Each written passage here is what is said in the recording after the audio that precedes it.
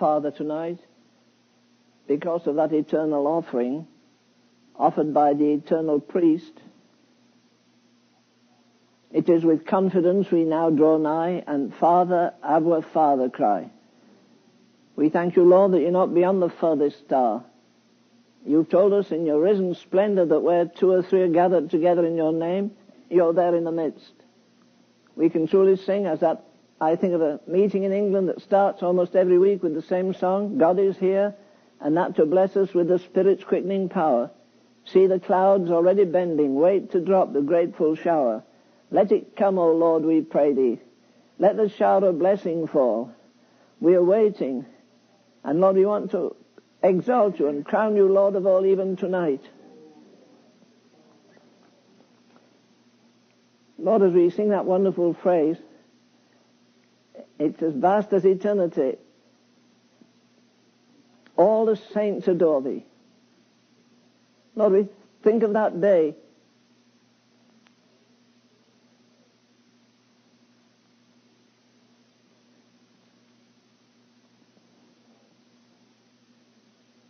when, as the book of Revelation tells us, on his head are many crowns. We sing it so often, crown you with many crowns. We crown you because you're the King of love. The King of love my shepherd is, and you wear the crown of love. We thank you, you wear the crown of victory over death, the crown of victory over disease, the crown of victory over everything which has spoiled and polluted men. We bless you. One day we're going to sit down with Abraham and Isaac and all the saints of all the ages. Lord, it's going to be beyond our comprehension. It is now and it will be then. But Lord, we bless you. Our vocabularies will have stretched by then. Our understanding will be stretched. Our hearts will be, every part of us, our affections, our emotions, every part of us. Lord, we couldn't do that in the body as we are now. We'd die. Our nerves wouldn't stand the strain. Our emotions wouldn't stand it. But Lord, we bless you. One day we shall be acceptable in Jesus Christ in that final day. Lord, we're glad we didn't have to bring a resume of our lives when we came to the cross. You accepted us just as we were, some of us stiff-necked and arrogant, some of us very depleted and depressed and despised, despicable, diseased, and surely damned. But Lord, we thank you. You didn't look us over. You saw us in our misery. We thank you that you looked over our leprosy, the leprosy of our heart, the vileness of our conscience, and every disorder that we had that had been so messed up by sin. But Lord, we bless you that we came, we cried like the leper, make me whole, and you made us whole. We cried like the blind man, oh, that I might see, and you opened our eyes. We were far off, and you brought us nigh. But Lord, we think of the millions tonight without God and without hope. We think of the terrible reproach upon the church that 2,000 years after Jesus came, we're still treading water. We're still more interested in putting up buildings than we are of pulling down strongholds. Lord, reverse the order. God, give us a holy antagonism against every evil system, whether it's in the church or out of it, whether it's in this country or some other country. Lord, we're sick to death of news reports of deaths, even now of children commonplace, shooting each other and all the other horrible things that they've been taught day by day on their TVs and elsewhere. But Lord, we bless you that you are a merciful God. If you were not, you'd have dropped the atom bomb of your anger on the world tonight. Lord God, we have sinned 1 billion times today. Maybe in America alone we've broken and transgressed the 10 Commandments without any qualm of conscience. It's become a way of life. God, we're so in dire need of one thing, and that's one tremendous divine intervention. Lord, we know that democracy will not work because it's all man-controlled from center to circumference. Lord, we have no hope in ourselves. We've tried this so long. I thought tonight, for some reason, about World War I when men went marching. In England, I remember them going down the streets, beating drums and saying this is a war to end war. And it didn't. It left 16 million men trampled into the soil away there in France. We think of all the battles that have been fought. We think of the pact that's been signed now between this country with Mr. Gorbachev And Mr. Reagan, Lord, I know it hasn't made a difference of a candlelight to that war that you have ordained will come to pass before too long, the awful battle of Armageddon. But Lord, we thank you, you've guaranteed us the ultimate triumph of the gospel over every iniquitous system men have. Lord, we bless you, there's no barrier that you can't pull down. There's no darkness that you cannot penetrate with light. There's no death that you cannot touch with life. There's no bondage that you cannot touch and bring freedom. Lord, we bless you for Jesus Christ tonight. He said, whom the Son sets free, he is free indeed. We thank you, Lord, he didn't need 1,000 men to die on the cross. He didn't say to his disciples, you'll all be crucified with me. You said, if I be lifted up. And we thank you that you broke the powers of death. You went into the sepulchre and you rose again from the dead. Lord, give us a new assurance that you're a living Christ tonight. Yes. Not a Christ painted on a picture somewhere. Not a Christ just in words in this book, but a living personality. God, that we might honestly say, thou, O Christ, art all I want. Cure us from all the petty things of this world. Give us eyes to discern what is flesh and what is spirit, what is trivial and what is triumphant, what is of men, what is of God, what is visible and tangible and what is eternal. Lord, we ought to be living now with a life that comes from another world. People should see the beauty of Jesus. We read today in your word, one statement there was, let the beauty of the Lord our God be upon us.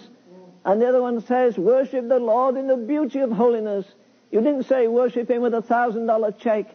You didn't say worship him by 100-mile pilgrimage. You didn't say go to Lourdes or go to St. Peter's or go to Jerusalem. We bless you, say that wherever we meet thee thou art found, and every place is hallowed ground. Lord, we pray for every meeting to the ends of the earth tonight. I think of our dear Paul. He used to go out there in that forest 150 miles from home and hang from his church and hang a little oil lamp on a tree and look up and watch satellites sailing through the sky. And there he was, trying to get those people, teaching them to read and sing. I think of the woman that took the only thing she had in the world, a goat, and sold it to pay the ferry over the river, and said she wanted to preach a long time. I won't get back for 6 months. Lord, we thank you for the areas of the world where there's hunger tonight. They don't need an automobile to get there. They have a driving force inside. They want to worship the Lamb. They want to bring an offering that's not visible but invisible. An offering for which they'll be rewarded in eternity. Lord, we pray for every tired missionary, that young fellow up the Amazon that's struggling with the new language, struggling with the new climate, struggling with the new vocabulary, struggling with new food. His body isn't readjusted. His emotions not readjusted. Nothing's readjusted. He feels he's an idiot to have left a secure job in a nice little church here and sweat it out up there. But Lord, we bless you that one day he who has seen us in secret will reward us openly. Lord, we think of the applause that these precious missionaries will get in that great day, when all values will be straightened out, when we live, Lord, and see so much that we touch every day has corruption in it, death in it. It has no value at all. Lord God, we bless you for this word, this lamp for our feet, this light for our path. We bless you for the men. I think particularly of England at the moment, where men were burned at the stake. I think of the cost that Wycliffe had when he said he put the Bible in the hand of every ploughboy. I think of Latimer and Ridley there, burned at the stake. This Bible is blood inside and blood out of it. And I believe it's going to cost more and more blood. Even today it's cost blood in these other countries. Lord, save us from smugness. Save us from a fatal contentment. Lord, we bless you that the paradox is we have peace within, and yet we've war within. Not war against the flesh, that should be over. Not war against the will of God.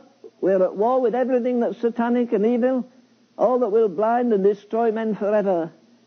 So, Lord, we bless you for those who are here tonight. Bless those who cannot come, and give us a word that will quicken our hearts tonight. We give you praise in Jesus' name. Thank you.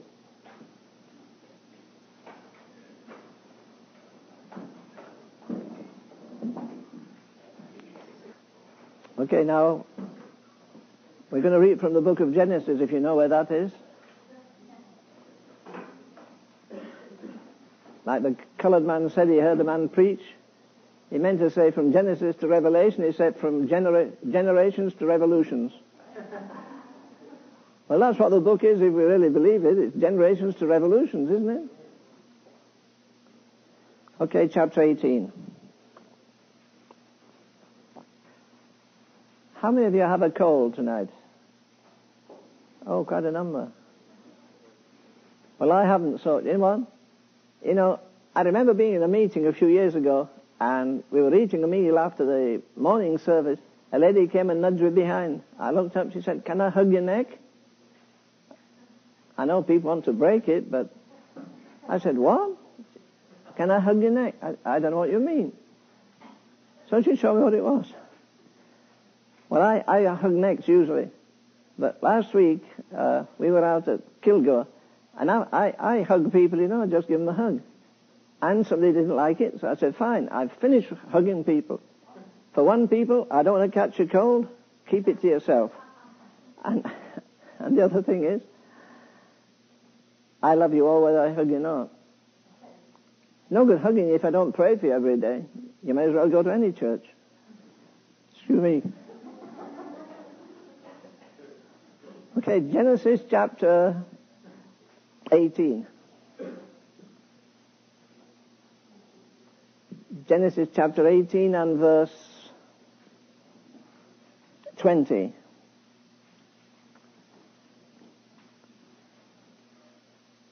If I mention to you Sodom and Gomorrah, what do you think of? Well, in most cases, we just think of corruption. We think of a thing that's popular now even called sodomy. Well, why did the Lord go down? Let me ask you a question. Do you think God has wound up the clock of the ages and set the alarm, and that whatever happened, it's going to go off? Does God judge us because he's appointed a day in which he'll do it? Or does he... Is it a case of time, or is it a case of temperature? Sodom and Gomorrah was not a judgment, it was mercy. If God hadn't destroyed them, they'd have lived 10 more years, they'd have rotted in their sin, they'd have all the diseases we have now. I believe it was an act of mercy.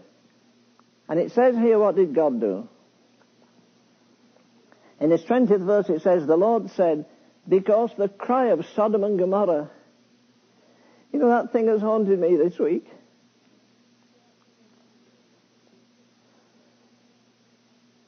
He didn't just look down at the bathhouses. He didn't just look at the people trading their bodies. He didn't look at the people fornicating and doing all the devilish things they do. He heard their cry. Maybe it was a cry of the children that were being mutilated or forgotten in that day. But he heard their cry. That's what it says in verse 20 of this chapter 19. Now look over into verse 13 of that was chapter 18, verse 20. Chapter 19 and verse 13. For we will destroy this place because of the cry of them has waxen great before the face of the Lord, and the Lord hath sent us to destroy it. You see, this is not a cry calling for help. This is a cry of people in a situation which is beyond description. And they're crying out of brokenness. They're crying out of despair. And you know, that's where God has to get lots of people. I believe sometimes, you know, when people call me, I'm in this situation, I'm in that situation, ask the Lord to take it off me. I said, listen, somebody else has been praying the Lord to put it on you. The only way to develop character is not to unload everything you don't like, spit out everything that's bitter. You take it, you digest it, and then you go through hell. What do you care? All he wants to do is thy dross to consume and thy gold to refine. There's no... God isn't capricious. He designs everything for the perfecting of my life, to build me up in my most holy faith. I have to do that. You're looking for God to do it. He said, do it yourself. Isn't that what he says? Where is it? In Jude? Building up yourself in your most holy faith. When fellows come in I don't think I have a big library, bigger than some maybe, and they look around and I say, well listen, let me remind you, those men, you see all those volumes there, there's about 30 of them in red binding. written in the 1600s. The man who wrote those 16 volumes, or 30 volumes, the man who wrote only had the same book that I have. That's all he had. He only had the same God. He only had the same Holy Spirit. He had no privileges because he has a big head. What's the good of having an extensive head if you've got a shrinking heart? And nowhere in the Word does God say, Son, give me thy head. He says, Son, give me thy heart. For out of it are the issues of life. Well, then he says here that the cry has come up before God.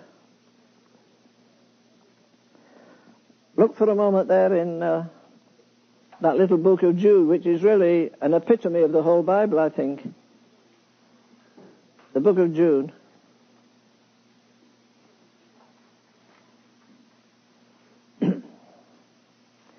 Verse 6 in the first chapter.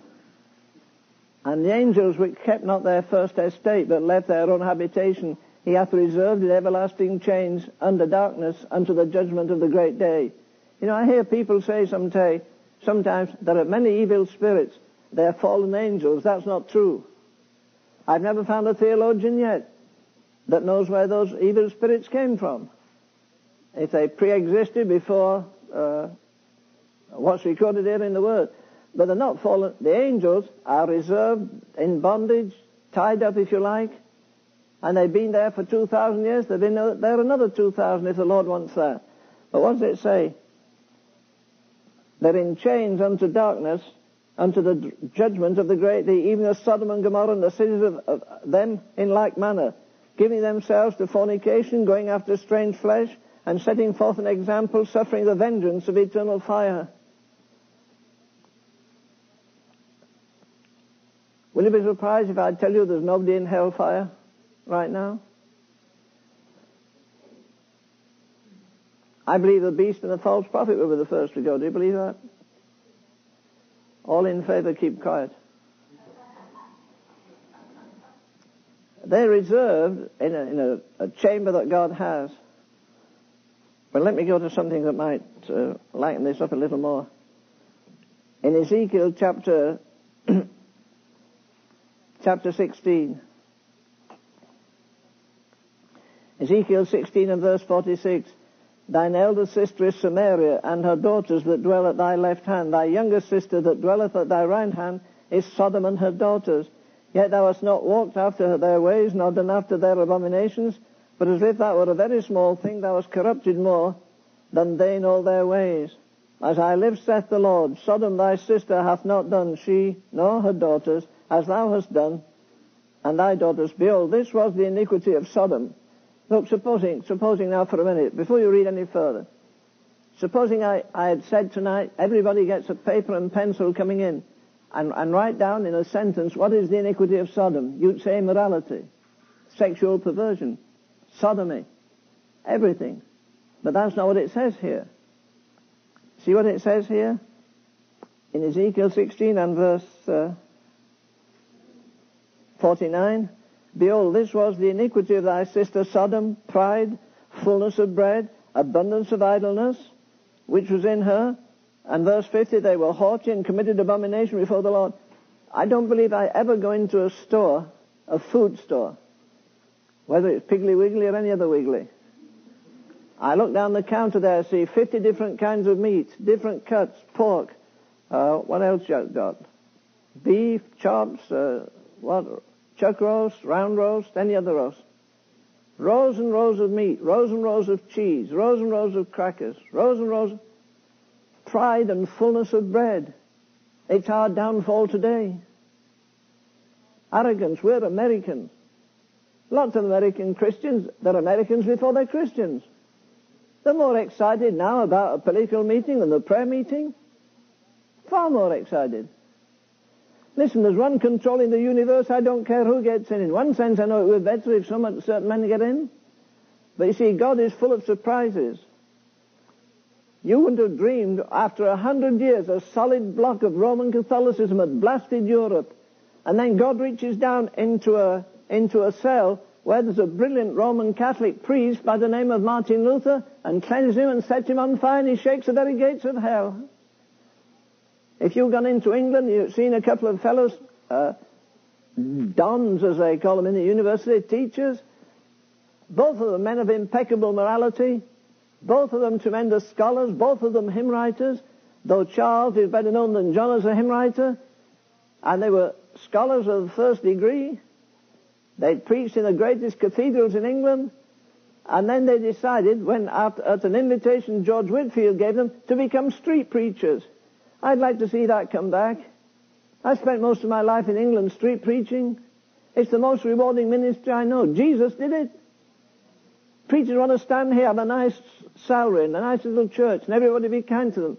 Bring them Easter eggs at Christmas and Easter eggs at Easter and sausage at Christmas. I got it mixed up. And that's all there is to it. Where did Jesus go? He went where the fish were, in the streets. Where did Wesley go? In the streets. The greatest revivals in history have been street preachers. In fact, there's a mission in England called the Open Air Mission. I tell you, if I were younger, I'd be glad to go out still at night and preach. We used to go at 9 o'clock Saturday night till midnight. Then, of course, I'm not short-winded, I'm a bit long-winded. So I preached till 1 o'clock in the morning, and the neighbours all objected, radio's too noisy. So they took me to the police court, and I had a wonderful time. I had to fight the liquor trade. A little lawyer stood there and he said, well, what would you do if you could control all the liquor in England? I said, send it to hell where it came from.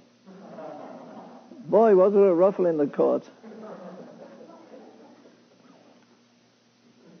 Sure.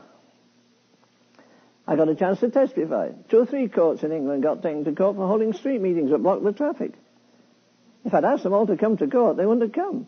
So block the street and you get them. Argued with the chief of police, argued with the lawyers. One of the worst men in town had been saved, a man called Smith, and he was about 70. He was the most notorious gambler and drinker in town. He got saved, everything changed. When they had me in the court, I wore my clerical collar, to get some influence. And I walked in the court, and they asked me to swear on the Bible. I said, I don't swear at anybody. He said, you swear by the Bible? I don't. I said, I'm a Quaker. That's what I said, Brother Brown, I'm a Quaker. I said, I don't need a Bible in my hand to tell the truth. I tell the truth all my life, and I preach it. Boy, I got preaching there. There were 5 judges. I said, just a minute before you start. This is a trial. The judge said, what do you mean it's a trial? I said, I mean you're going to stand at the judgment seat of Christ before too long and answer for this trial. Did not happen? He died of shock within 5 days. That was great. I was so happy. I was so happy I got a shot in. When I got really going, though, this fellow that had been saved from the depths, man alive, what do you expect? It was like David, he'd been lifted from a horrible pit. When I said Jesus Christ came to save to the he jumped up in the galley, shouted, hallelujah! The chief of police in all his gaudy uniform says, this is not a meeting, be quiet or I'll send you out. He kept quiet for about 6 minutes, then he yelled as loud as he could, glory to God! All the cops looked up. He kept that up for a whole while. And eventually, the only thing they could do, well, what they did, at the beginning of the court, I was number 12 on the list. No, I was number 1 on the list, and the chief of police stood up and said to the chief judge, let's put Ravenhill at the end. I want the court clearing. I thought, that's great. So then they let all the policemen, and they stood all around the court. All the policemen stood there, giving me the thumbs up sign, because I'd been having some good times in street meetings. Anyhow, when we won the day, do you know what happened? They gave me a suspended sentence. So I was coaching Martha at the time. I got on the bus and went about 40 miles. Came back 6 months afterwards and went in a different court, a massive place. And the judge called me up. What did it say? What did it say now? How did it phrase it in England? The court or not the king, what did it say? I can't tell you. They put it in, stilted, stylish English. It was very nice. I enjoyed it very much. The Crown versus Ravenhill. I thought, yes, it does. Right. And I'm not running. So I got through the whole thing, and the judge said, well, you were here 6 months ago. I said, yes, sir. He said, I'm not the judge that tried you last. I said, no, sir. He said, you know what? He died a week after you talked to him. Well, I didn't say a thing, but I got the shot in anyhow. Then he said, well, okay, the sentence is this: you go to jail for 7 days, or a $5 fine. I said, I'll take jail. He said, what? A clergyman go to jail? I said, why not? John Bunyan did, a good old Baptist. I'm a Methodist, so I should go. He said, you mean that? I said, sure. I said, the Apostle Paul went many times. I'd be happy to go to jail. He said, shook his head. $5 fine. I said, $5? I don't have $1. He said, what, a clergyman doesn't have $5? I said, this clergyman doesn't.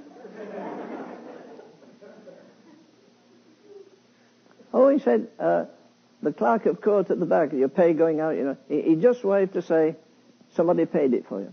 You know what they did going out? Oh, the Baptist came, the Pentecostals came, the court was crowded. Going out, they stuffed bills, $1 bill, $5 bills. I said to the cop, could you arrest me again? It pays.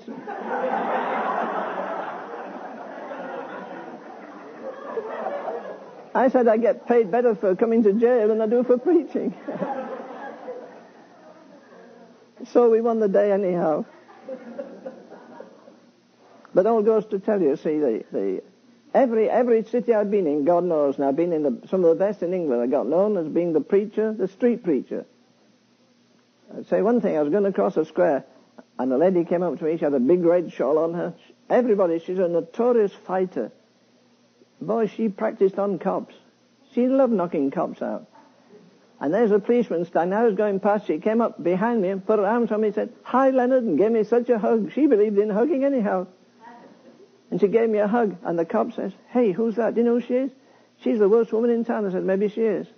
But she knows somebody loves her anyhow. And there were 3 cops standing there. They stood and laughed and said, I've never seen her. She fights guys. And she loves you. I said, that's okay. It's infectious. The Lord told me to love people. I fight the devil, but I love people. But you see, that's where they are tonight. How many of you know who Francis Thompson was? You don't know his poem? How's it start? I fled him down the days and down the years. Do you know that, Bob? You don't know that? Anyhow, he used to sleep on a park bench in England. And a Catholic priest passed him night after night, saw this guy just on the bench, no covering, there he was. Whether it was raining or anything, there he was. And one night the priest went and sat at the side of him and talked with him, and then he took him to a place, and eventually the man came to know Christ and wrote the greatest poem maybe outside of the Bible, unless you think Maysfield's Everlasting Mercy is that. But that's where the jewels are. And there's thousands in the streets tonight. It's all right having meetings indoors, but that's where they are. And God has told us to rescue that. That's been on my mind so much this week. Rescue the perishing, care for the dying. Of course, they're perishing in the church, I know that. The average church, every row is death row. Because they're not born again. They've gone through a religious exercise. They've no living relationship. It's all right to sing for thee all the follies of sin. That's not what the Bible says. It says Moses chose to, what? Suffer Christ, then enjoy the pleasures of sin. Do you think there's no pleasure in sin? Why are all the gambling places packed in Las Vegas tonight? Because there's pleasure, there's excitement, there's joy, there's thrill, it stirs the emotion. It makes a man feel as if somebody. There's pleasure in sin, but how long? For a season. It's pleasure now and damnation forever. You know, none of us really sacrifice. When I hear this man gave up this, I had a man singing for me once in a church in Canada, Dr. Oswald Smith's big church. This great big fellow and his wife were there. They'd sung on Broadway. They were the stars of Broadway. About 10 years before that, he had a fabulous tenor voice. And one night he said, I want to give you my testimony. I was just going to sign a contract to make so many records for $30 million. And you see what it cost me to serve the Lord. I told him after, I said, all you sacrificed to serve the Lord was going to hell. That's all you sacrificed. He wouldn't have stood the rest of the journey with his wife. They were always quarreling. I said, all anybody gives up is hell. That's all you give up. But it doesn't alter the fact we've got as many heathen in our country. In fact, I'm convinced that most people in church today are Sadducees. They don't believe in angels. They don't believe in the resurrection. It's just a formula. I'm waiting to see some fellowship where there's vibrant life. As I said to a preacher the other day, I want to see God raise up a center. You can guarantee. Where's your husband? Oh, my husband wouldn't come here. He wouldn't go to church. He quit that 10 years ago. He said, I'm not going to church. I said, listen, I'm waiting to see when you can go to your husband or friend and say, listen, you can't come to our church twice, 2 successive Sundays. You can't come a third without getting saved. What's about the fastest growing church? Buncombe, I'm not interested. I want a church like the Apostolic Church. No man dare join himself to that church. Dear God, there's hypocrisy and you step in. I called a man the other day. I said, Martha, darling, I've never called this man. I called him. And he said, Brother Emil, I've been very sick since Christmas. I've had a deep surgery. He said, I was deeply disturbed about my church. You know what Paul says? They whipped his back how many times? 195 times. Once I was stoned. Thrice I suffered shipwreck. Perils of the deep. Perils of mine own countrymen. In weariness, in fasting, in painfulness. He goes through the whole catalogue. And then he says, but here's the bottom line. It's not my bleeding back. It's not my belly that's craving for food.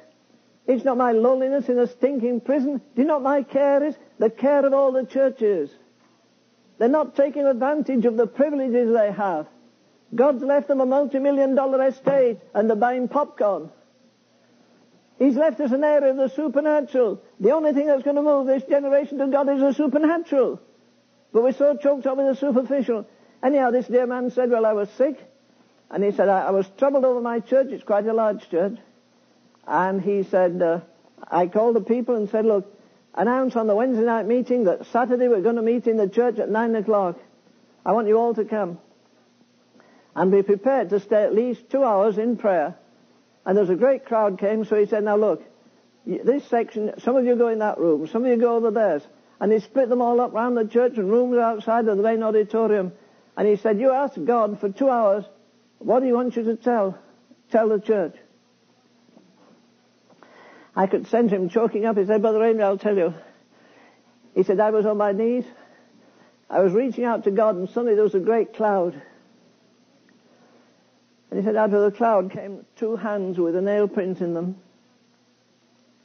I was awed. All I could do was stare. Then he said the cloud began to thin out, and a body came, feet, and I could see from the feet right up to the mouth of the Son of God, who had shown me his hands. And he said, now look, I want to show you something. And he showed me a section of the church. And he said that section, they're interested in games. They're interested in the social side of the church. There are some men in your church, they're more interested in other women than they are in their own wives. There are men over here greedy for money. He showed in the church. So he said, please come Sunday morning. It's going to be a fellowship meeting. When he got there, he said, listen, I want to tell you what I saw, what God told me.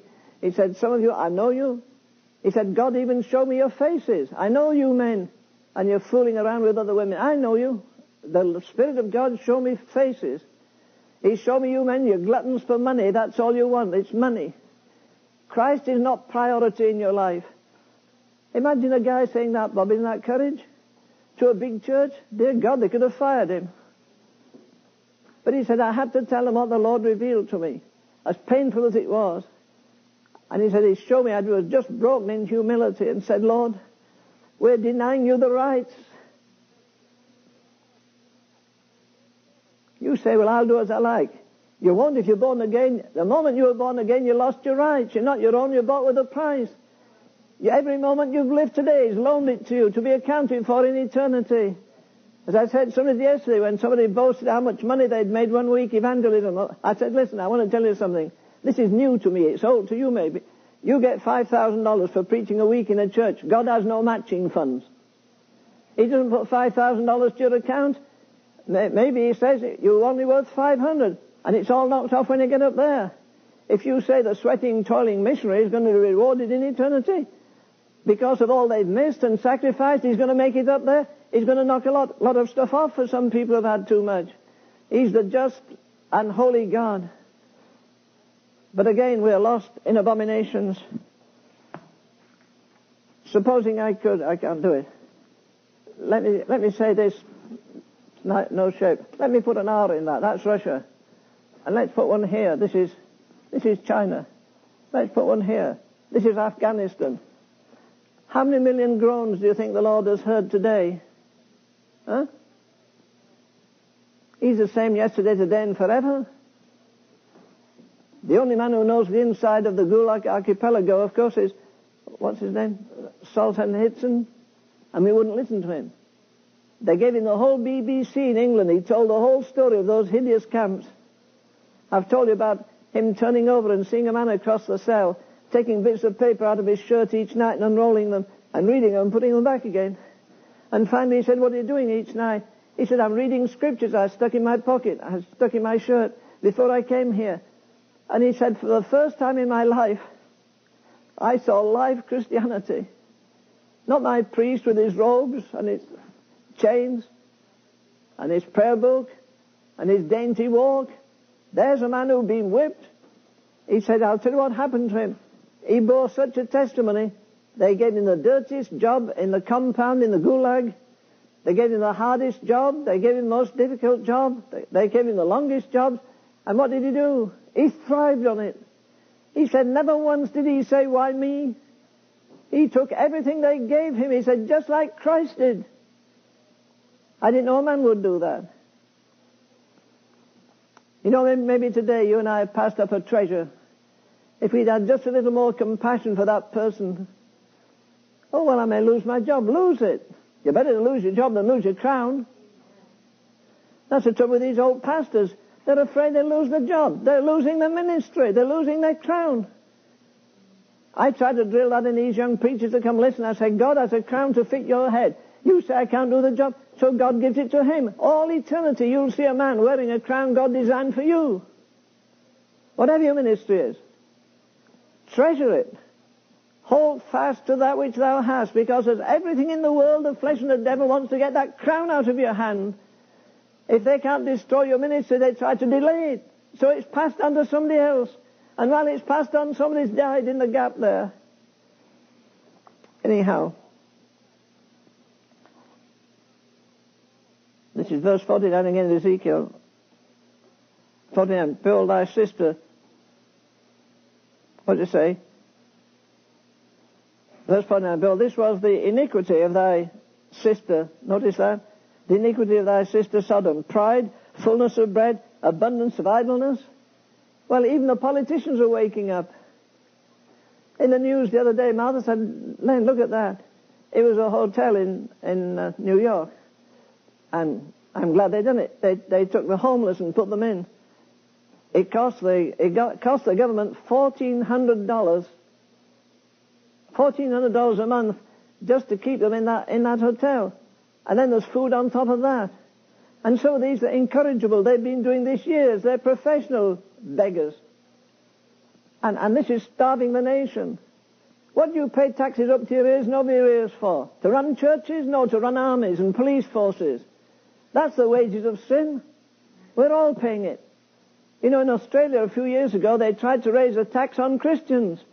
Tax everybody that says they're born again. Why? Because they don't pay tobacco tax, they don't pay drink tax, they don't pay tax on gambling, they don't pay tax on horses, so let's tax them. It may come to that before too long. We've got away with so much. I'm going to read that verse again to you. Here's the cry of what? Where was it? Genesis 18? Okay, Genesis 18:26. The Lord, because the cry of Sodom, it didn't say I'm looking down and I see whole sections of immorality. I see shameless women selling their bodies. I see young men that have become harlots. It doesn't say that. I heard their cry. It got the attention of God.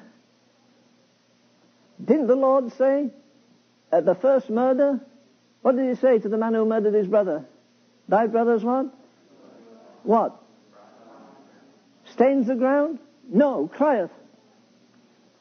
Well, what about every blood-stained, saturated battlefield? If I talk to you about Vimy Ridge and Ypres and Passchendaele and Mons, you think I'm talking foreign language? Those were all the great super battles in World War I. In England, on what do you call it? Veterans Day? Or Memorial Day? Pardon? Veterans Day. Well, we have the 11th of November in England is Armistice Day, and they sell little poppies on the street. You give a dime or something towards a fund. And we used to have a sign in our church, and they put fresh poppies there, the week before the 11th, and underneath it said, "If ye break faith with those of us who if ye break faith with those of us who fell, we shall not sleep, though poppies grow on Flanders fields." They took the poppy as symbolic of the blood in the ground of all those soldiers. 16 million people perished in that war. After that, the greatest plague of influenza went through the world. 60 million people died. 32 million people. Where did they go? Most of them to a lost eternity.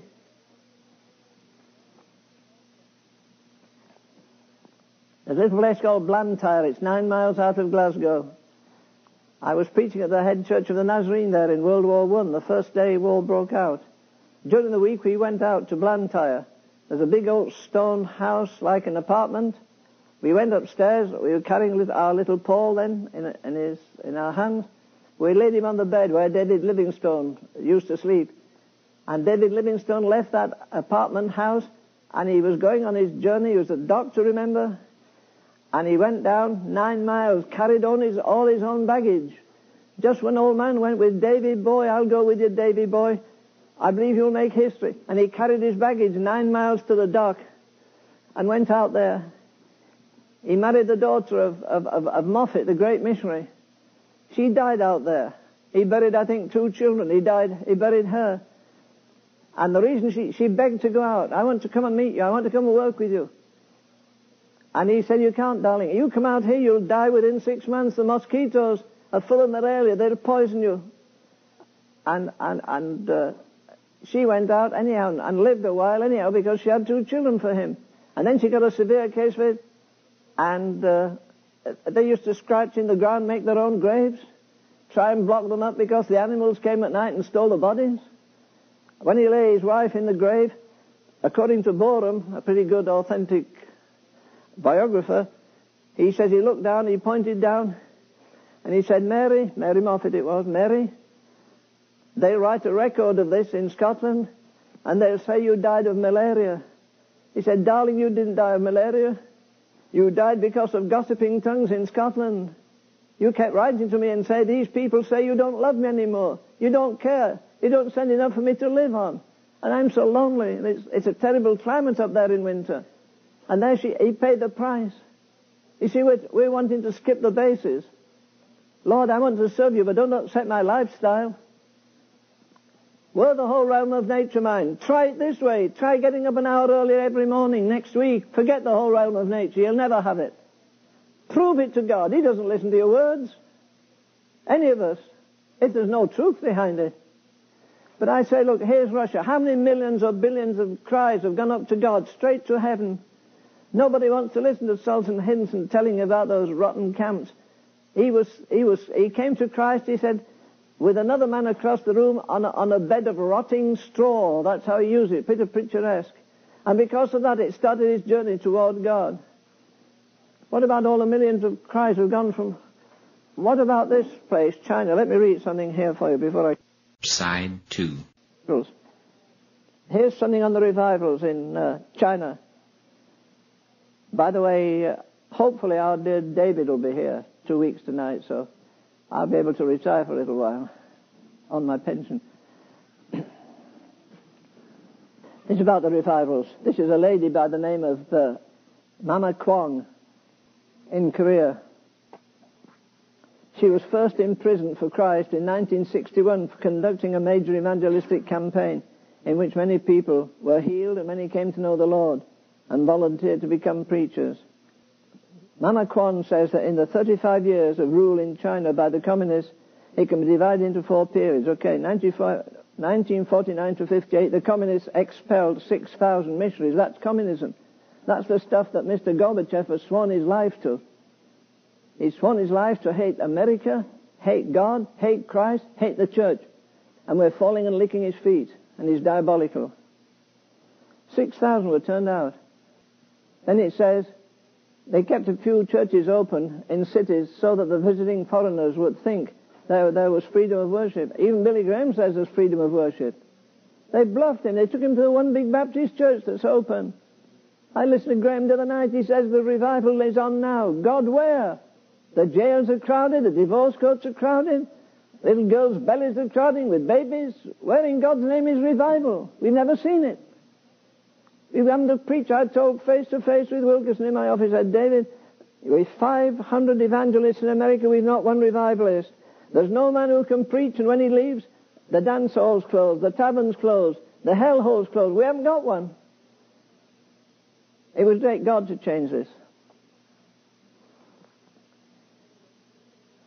She said in the second period, 1958 to 66, everything was nationalized. There was oppression from the government, no freedom. If anyone complained, they were in prison. Anyone found with a Bible was in prison. Mama Kwong says that during those days, God chose 300 dedicated Christians to start a new church. Listen.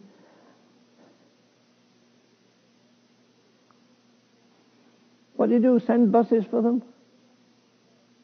They walk miles. What time did they meet? 3 o'clock in the morning. You seal it immediately with my desire to sacrifice for him, bed or anything. 3 o'clock in the morning they met, so say. They saw a vision of the Lord, and he clearly heard his voice saying, although communism is evil, I will open a door and no man will shut it. The third period was 1966 to 76.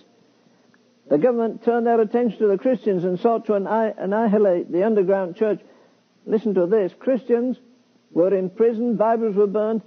Some of the Christians were nailed alive to the walls of their churches. Boy, we'd run like fury, wouldn't we? We think all hell had broken loose. Supposing somebody broke in here tonight and came with a hammer and got me here and put me back and started nailing me. What would you do? Would you scream and run? Or would you fall down and pray for the poor man? I wouldn't be in trouble. He would. But you see, this is what it's costing now. Our dear granddaughter will be here in 2 weeks. She's been in China since November, I think. And so I want to get a first-hand record, if I can, of what's happening. There are 2 reports out. One is that there's a wave of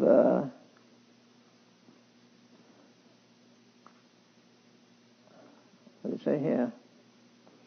This woman I mentioned, this Mrs. Wong, Mama Kwong, she testified in Pentecostal meetings in Australia. The man who interpreted it for her was called Simeonok. She said before the persecution there were 800,000 Christians in China. In 1979 this had increased to 30 million.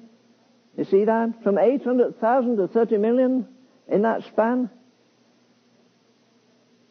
In 1979 this had increased to 30 million. In 1981 there were 50 million Christians. In August of 82, that's at this decade, in August of 82, there's an estimated 75 million in the nation, and now they believe it's increased to 100 million. That's a so-called heathen country. Put your church to test. Say there'll be a prayer meeting Sunday morning when it's nice and easy at 3 o'clock, and see how many come. Oh, they'll come once for the novelty. They'll come twice. How many will come consistently, day and day, until the heavens break? It's going to take that. I'm absolutely convinced of that. The last thing here, beautiful. David Wang, a Chinese born in Shanghai, is the General Director of the Asian Outreach based in Hong Kong. He's traveled extensively in China and is an acknowledged expert in the church in China. In an article for the Australian Evangelist of 1983, he wrote, Pastor Wang Mingdo is called the St. Paul of China. When I met him in 1980, that's not far back. When I met him in 1980, he had just come out of prison. He'd been in prison and labor camps for 22 years. And now he's blazing. He knows the horrors of hell. He's been whipped, he's been starved, he's been isolated, he's been sleeping with urine running past him and human excrement everywhere. And now he feels he's in heaven just because he's free to read his Bible going down the street. It's free just to get up in the middle of the night and pray and make intercession. You know how luxuries have become a curse to us? Boy, you can't come to church. As one pastor said, aspirins work every day in the week except Sundays. 2 aspirins will get you to work any day in a snowstorm, but not Sunday morning. I'll tell you what, they'll take you go through hell if God the Holy Ghost is there. And this is what happened here. Dr. Taylor says we have now much money, and this Taylor is the great-grandson, he's the great-grandson of Hudson Taylor. And he's a brilliant doctor, and he's given himself to China like Hudson Taylor did. He says we in our churches have far more to learn from China than they have from us. They've learned the truth of the Scripture, except a corn of wheat fall into the ground and die, it abideth alone. I'm convinced of this. You may think I'm a grouchy old guy. I think I am. I hope I am sometimes. Do you know what I believe? I believe most of our people live on meetings. They don't live on Christ. They live on meetings. One of the most horrible things I ever heard G. Campbell Morgan say to a crowd of about 400 preachers, he said, if I were to be put out of the pulpit for a week, I think I'd backslide. He was living on his preaching. He enjoyed, as one man said, when they said, how did you enjoy the... Oh, he said, I enjoyed myself. The man says, I say, you enjoyed yourself. You enjoyed your eloquence. You enjoyed your rapport with the people. You just enjoyed your own beautiful personality getting over to folk. But, whether you go out to the meeting, any meeting, saying they'll go... I don't care what you say about a meeting. If you go out to the meeting and all you talk about is the preacher or the choir, you missed it. And God missed it. The only thing that matters about a meeting, as far as I'm concerned, what did God get out of it? Not what was the offering, not what the crowds. What did God get out of it? I try to say that every meeting I go to. And, for better or worse, I try and put as much... People ask me where I preach. I say, I preach Friday night to a bunch of folk that are very kind. They listen to me. I stumble over my words sometimes. My memory patterns don't always meet together. But I said, I'll tell you what. I sense God there and I believe God is there. And as long as God is here, that's all that matters. Forget your choirs. Usually the choir's the war department in the church anyhow. They most squabbles and arguments. Mary Jane's been asked to sing again. She sang last week, 2 weeks ago. My Susie can sing twice as good as her. And my Susie doesn't sing. Your Susie should be fired with the rest.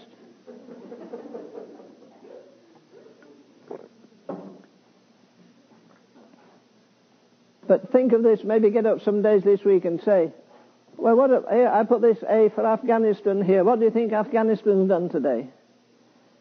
Bleeding, suffering people. United Nations stinks. What have they done? They haven't done a thing for Afghanistan. They haven't done a thing for South Africa. People are dying every day. And the groanings of those people. And what about the children? How many million children are there in China that know nothing except hardship? Don't know much about human love even.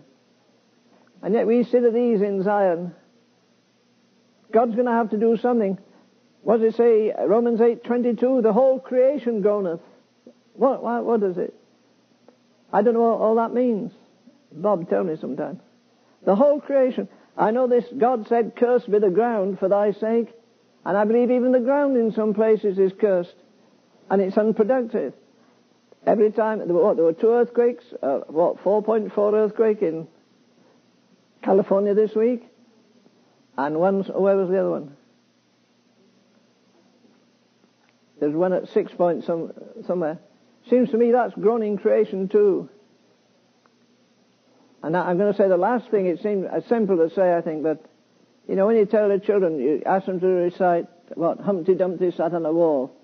Humpty Dumpty had a great fall. Who's Humpty Dumpty? Is that a nursery rhyme? No, it's theology. It's a satire on the fall of man.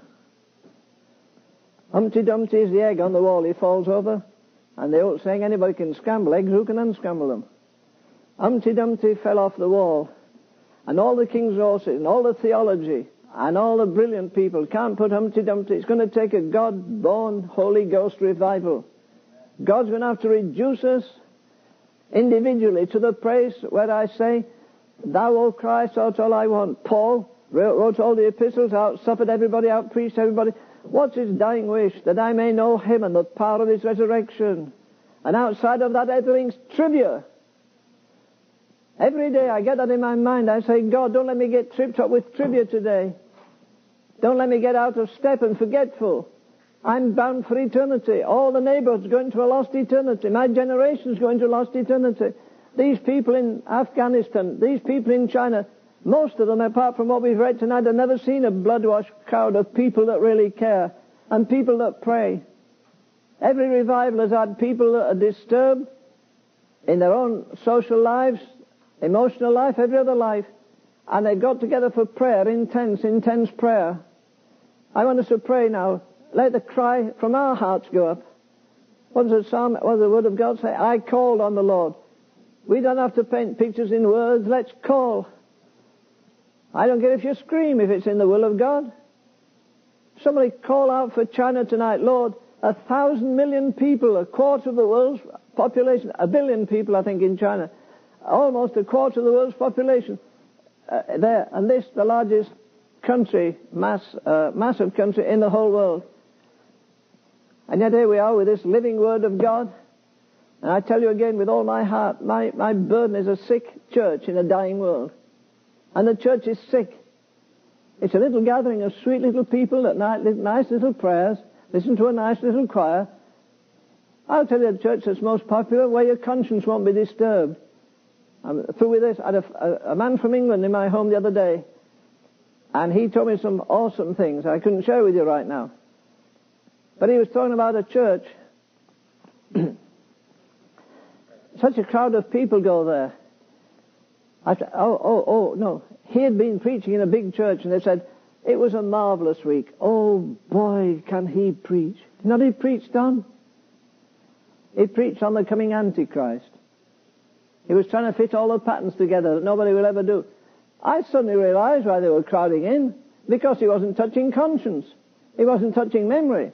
There was no conviction of sin. Oh, isn't it wonderful? We're going to be raptured. We're going to have an eternal honeymoon with Jesus. Won't it be wonderful? Hey, boy, I want to sit down with the Apostle Paul. Oh, well, you sit with him. I'm after David, the psalmist, for 6,000 years. I'm going to have a wonderful time in eternity. There's no conviction that that's the kind of meeting where everything's sweet and sugary.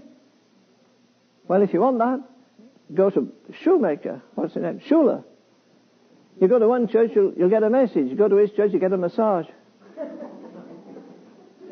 But it's going to take Holy Ghost conviction, and I'm convinced God is going to raise up those men. There's a heart cry under the underground church. People talk about the underground church in Russia. I say there's an underground church in America. I've had 3 men this week, pastors, tell me they're getting kicked out of the church.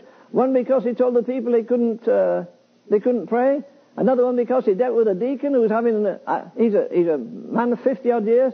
He's having an affair with a girl in another church of their denomination. She's 17. So he took the deacon to task. He said, listen, you're living a dirty life, a double life, and the church attacked the pastor and kicked the pastor out and left the deacon in office. That's the kind of churches we've got. Oh, there'll never be a perfect church enough. Forget the church. God says you're to be perfect. He told Abraham, walk before me and be thou perfect as before the blood, before the cross. He had no Bible, he had no Holy Spirit, as we know him. And that's the demand that God has. And perfection is to function in total capacity for the situation in which you are. It doesn't mean mental perfection or angelic perfection or spiritual perfection in one sense. We sing it time again. Your precious dear husband, love that song. Perfect submission, all is at rest. Forget it if there's no perfection. Perfect submission, perfect delight. Visions of rapture now burst on my sight. I don't care whether Jesus comes in the cloud in my room. If he does, fine. But I know this, I want vision of a lost world. I want a vision of a holy God. I want a vision day by day of judgment. I long to see every wrong thing put right. I long to see this flipping, flopping, flowery, what else can I say, foolish church, totally blood-washed, anointed with the Holy Ghost. And preachers who dare stand up and say, listen, you bunch, I know your faces. 6 of you men are fooling around with other women. You men over here, you're greedy for money. You men over here, you're full of sport. If I preach too long, you're after me. But you can watch football, Super Bowl for 2 or 3 hours, and you're happy. You know what? It's time for us all to grow up. As I've cried more than once behind this desk, praying, Lord, at the judgment seat, I'll stand there. My darling wife won't be there. She'll have her judgment. You'll have yours. I stand by myself with the saints of all the ages, from Adam right to the last person. I stand alone. And then the Lord says, Ravenhill, when you lived in Texas, I had many things to tell you, but you couldn't bear them. What do you think I'm going to do? Say, my Jesus, I love thee, I know thou art mine. I'm going to wilt. My knees are going to knock. I'm going to look back and say, oh God, if only I could go back to earth. I can't. It's over. There's no once you slip off the edge of time, going to that judgment seat, there's no U-turn there. It's straight ahead. As a sinner, you go to the judgment of the lost. As a believer, you go to the judgment of the believer. I want to hear that cry. I want to pass it on to you. I hope this week when you pray, you'll hear the cry of these poor perishing millions in China, the poor perishing millions there in Russia, the poor perishing millions there in Afghanistan, the thousands of people locked up in Ethiopia. Nobody says a word about them. They saw some little black kiddies with big fat bellies, and thank God for those who helped them. There are at least 7,000 Protestants locked up in huts that have tin roofs, so that they're just like a sheet of, what do you call it, fire on top of them. And nobody says a word about it. Shall not the judge of all the earth do right? Sure. Some of these men with AIDS, they tell me now it's like taking a man and sitting him on a hot stove, and there's no cure for AIDS. Coop says that. They keep saying so there is no cure. It's going to get worse and worse and worse. The world already is just about a madhouse. But what are we going to do when this breaks loose? Suppose you take the scripture and change it and say, oh, America, America, how often would God have gathered thee as a hen doth gather her brood under her wings, but ye would not? America, this is the day of thy visitation. Oh, it's going to happen, but of course not for 20 or 30 years. Not in my lifetime, when these little fellows are men, yes. Listen, judgment's coming very soon.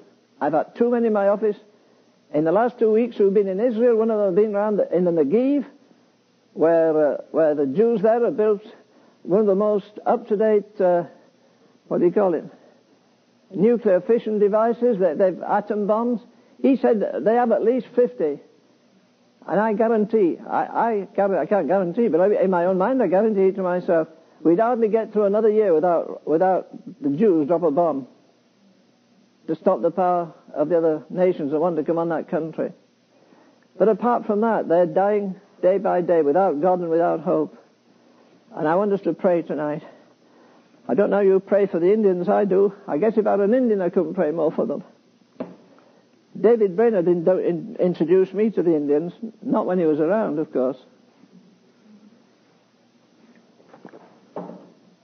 But in England, and I'm glad he did. You know, we can make history tonight in this meeting, not for the sake of being in a meeting that makes history, but we can make a hole in hell if we unite by faith and say, Lord, pull down strongholds in China, raise up some prophet in China, raise up some prophet in India, raise up some prophet in Russia, raise up some prophet in Afghanistan. They'll have to be spirit-endued men. Every time the Holy Ghost has gone up, has come down upon me, I've read over and over again where even children at 13 years of age didn't know a word of English, and they stood and recited truths in English or in some other language. And God can do that. I hope you covet for your children that they become missionaries. Two of mine have been and will be, I guess, and I hope the third will waken up and get real awakening. And I pray for your children day by day. I'm not concerned about church membership and all the ritual. I want people to say, when I came in that meeting, God touched me. That's my reward. That's all that matters. So we're going to go to prayer. Somebody explode. I hope God lets somebody explode. Pray for these countries. Pray for this local situation. Texas, America, that God in Almighty will move on us while it's still day, because the night cometh. Okay.